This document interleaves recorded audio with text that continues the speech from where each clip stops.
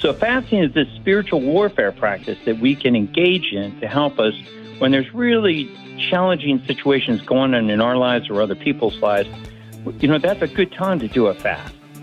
The best of the week on Relevant Radio. We'll talk about fasting today. You know, it's one of these traditional penitential practices, right? If you are listening to me and you're between the ages of 18 and 59 years old, there are some exceptions for those who have health conditions, of course, that prevent them from doing this. But during Lent, the church says that Catholics are required to fast on Ash Wednesday and Good Friday. And the church defines fasting as this is the key, as eating only one full meal and two smaller meals that together do not equal the full meal. Catholics are required to abstain from meat, of course, on Ash Wednesday and in Good Friday and all Fridays during Lent. So if you can fast with one small meal, the other two meals combined should not equal the size of the full meal. So we're really blessed to have back with us Dr. Sean O'Mara, wonderful physician in private practice in Minneapolis. Doctor, thanks for giving us some time today. Good afternoon. Yeah, hey, Drew, great to be back with you and the audience. I think your audience will really enjoy this particular topic, and there's so much to talk about. There's so many benefits, and I think that's why it's connected to a spiritual practice, and it's part of the church teaching, because it is so beneficial to us. And so it should be understood at the outset that this is not just merely a spiritual practice that we partake of during Lent, but it's actually something that is just good for our bodies. And remember, our bodies are temples of the Holy Spirit. They're temples of God. So if we get fasting right and we improve our temples of God that we are custodians of, we get to enjoy a better life. We live better, and that's really what the Lord calls us and wants us to do. So it's a really great topic, and I'm just so excited to be talking about it. I'm glad to have you here. I've been doing, I used to fast all the time. It was pretty easy for me. And then I think God removed the grace. Or maybe he gave me a grace is a better way of looking at it, because then it became a real struggle for me. It was really, really difficult to fast. But then it becomes meritorious. For anyone who struggles with this is going to be a real grace-filled opportunity. It will amplify your prayer, and you can really move mountains. You know, if you can give your digestive tract and allow, your body to have that break from food, if you can go into autophagy and allow your body to start to heal and consume those broken proteins and all those other things, then you can really also repair your gut biome. So let's start first with maybe the physiological aspects of this. I hear from a lot of medical experts that fasting has these wonderful medical benefits. Let's talk a little bit about that. What does it do to the body, and when does fasting actually kick in? Because the way the church is asking us to fast, I think that's more of a spiritual thing. When you have these meals, your insulin levels, your blood sugars go back up. I try to fast without food, but give me your take on the way you fast and ultimately advice for us and what happens when we allow our body to experience this. Okay, so I think the best way to set this up, and that's a great question, is to take us back to what our bodies are adapted to doing.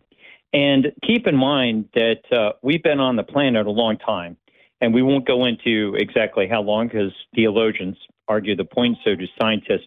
But to the extent that we've been here a long time, we're more adapted to a lifestyle where we didn't get to eat for prolonged periods of time. We just didn't have grocery stores food supply that allowed us to have food every single day and the capacity for getting groceries and eating three meals a day.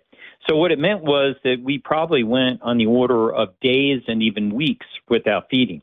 And what has happened during that time as we became adapted to that, as our species experienced it, was this ability to benefit from the fasting period. We actually, during that time, our bodies go into a process that you mentioned called autophagy.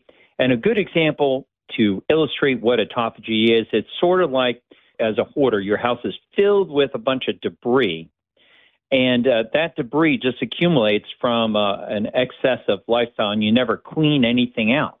So when you're feeding all the time, you don't go through this concept called autophagy, where cellular debris, just the kind of the waste products of life, physiology, living, accumulate in a cell and therefore in organs and tissue. And if you're always eating, you don't get to clean that out. But if you fast, and particularly do extended fasting, and autophagy can be measured through cell-mediated autophagy activity, CMA activity. And there are metrics to study that. And it seems to be increased maximally at around 3 days, a 3-day fast. So it can be daunting to think about extending that much. And the church doesn't expect us to do an extended fast that way. But it is dose dependent. In other words, the longer you fast, the more benefit that you get. But there probably is a Goldilocks period, and I recommend my clients get up to that 3-day fasting period over a substantial period of time, 3 to 6 months, but probably not going much past that, maybe 3 to 4 days. And it really cleans out your cells. It cleans out the house, all the accumulated debris. And when a house is nice and clean, you live in it so much better. If it was filled with a bunch of, papers everywhere, you just couldn't live as well. And then it gets cleaned up, like a detail shop moves in a car, a homeless person, you get detail in that car. Then that car functions a lot better. People can use it a lot better. Does it go into effect after 12 hours of fasting, 18 hours of fasting? When does it go into autophagy and start to begin to give you the benefits of it? Well, it's difficult to point at a precise time when it starts. And there are a few other things, and we're talking about fasting, but keep in mind the metrics on this get a little confounded, meaning some other things can confuse us a little bit, like exercise. So when you exercise, even in a fed state when you're eating, you can induce a little autophagy. But it begins to happen if you skip a meal. I mean, you can see autophagy in just a small amount, skipping a meal. And then if you really extend it to 12 or 18 hours in a popular form of fasting called intermittent fasting, where you do a fast for not a prolonged period of time, but intermittently for, say, 8 to 18 hours.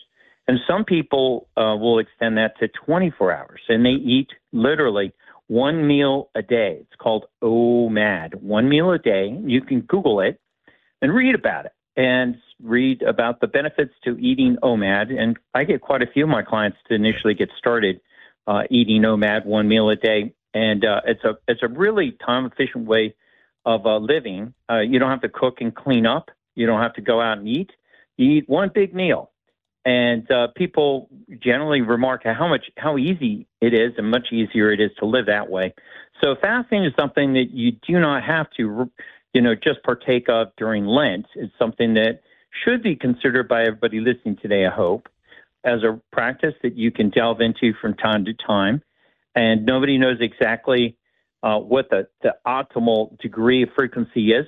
But my response or take on that is that nature favors variety. And so we would have had some extended fasts that would come and go, depending on circumstances, storms and famine and migration of animals and different things along the course of humanity, existence of humanity, would change that.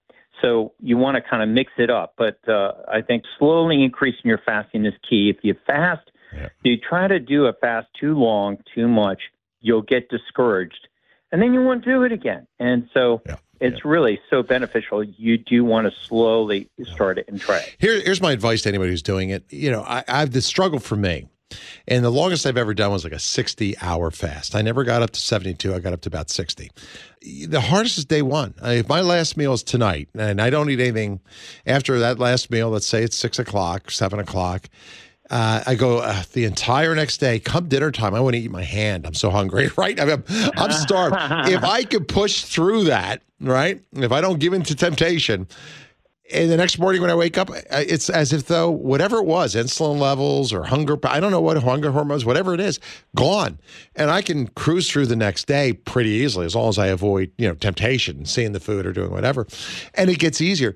For me, that seems to be such a critical point for people.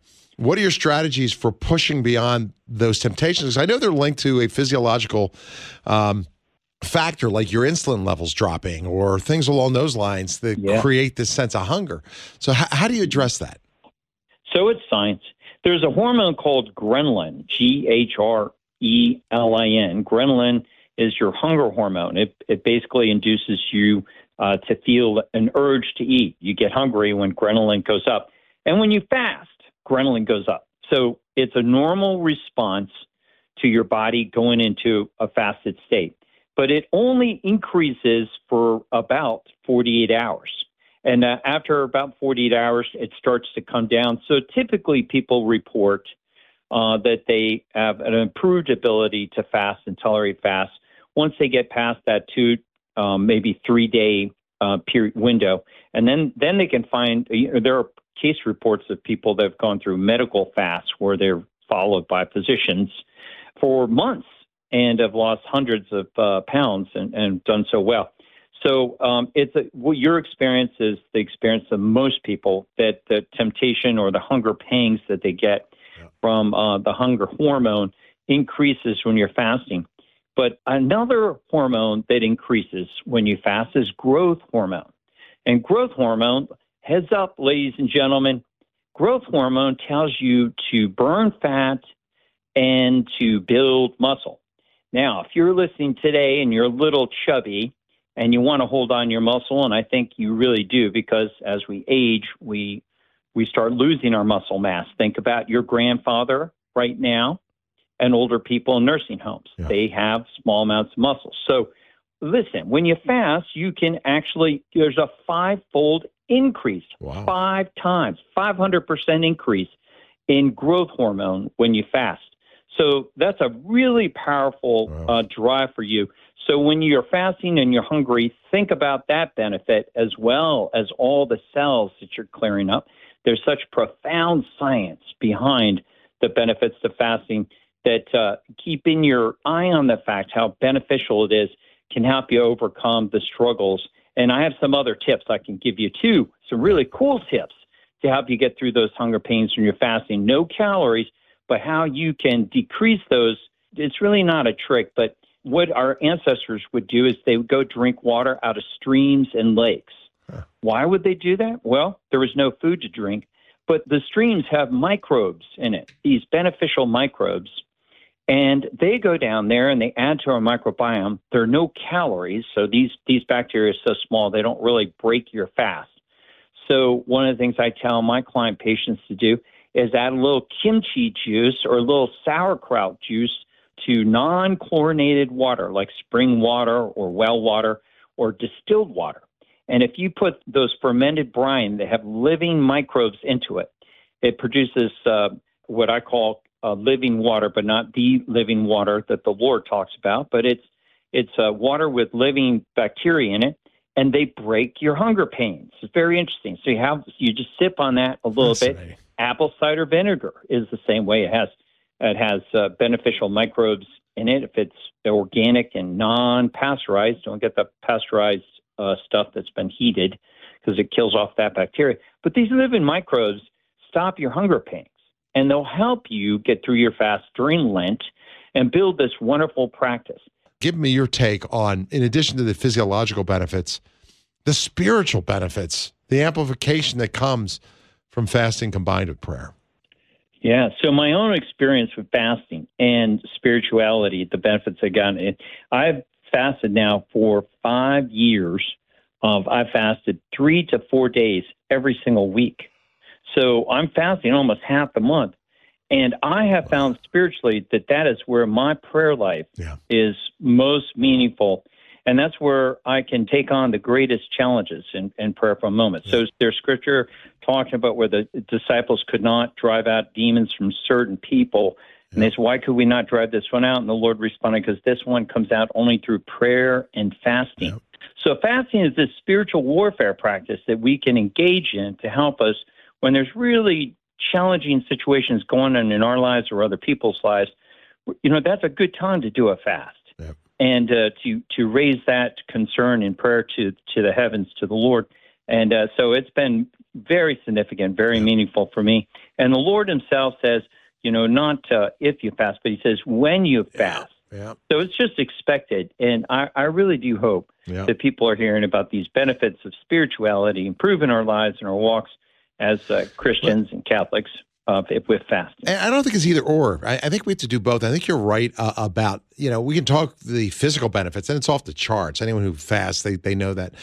And I can talk spiritual, and anybody who fasts spiritually, they see the benefits of it. I think the two are intertwined. I mean, the devil understands that what we do with our body affects our souls, and that's why he tempts us to physical excess, right? To temptations. Yeah. He knows what we forget, that we're not souls encased in bodies like water in a jug, but we're intermingled at every level, like water in a sponge. And when he can tempt you to excess, when he gets you addicted, then he's got hooks in your soul, right? But the reverse is true. When you control that physical appetite by fasting, by exercising, prudence and everything else, you deprive him of that victory to gain control over your body and your appetites. And as to your point, that's what he meant when he spoke about demons. These certain ones can only be cast out through prayer and fasting. Doctor, final thoughts from you and resources on fasting. Do it. Start super slow and increase over a period of time. It's not a race to get there. So start maybe a 2-hour fast, and then next week do a 4-hour fast, and the next week an 8-hour fast. And you just Google fasting benefits and practices, and you'll read about it. Hey, Doctor, thank you for your time. Always great to talk with you. I hope you have a blessed Lent and a very special Ash Wednesday.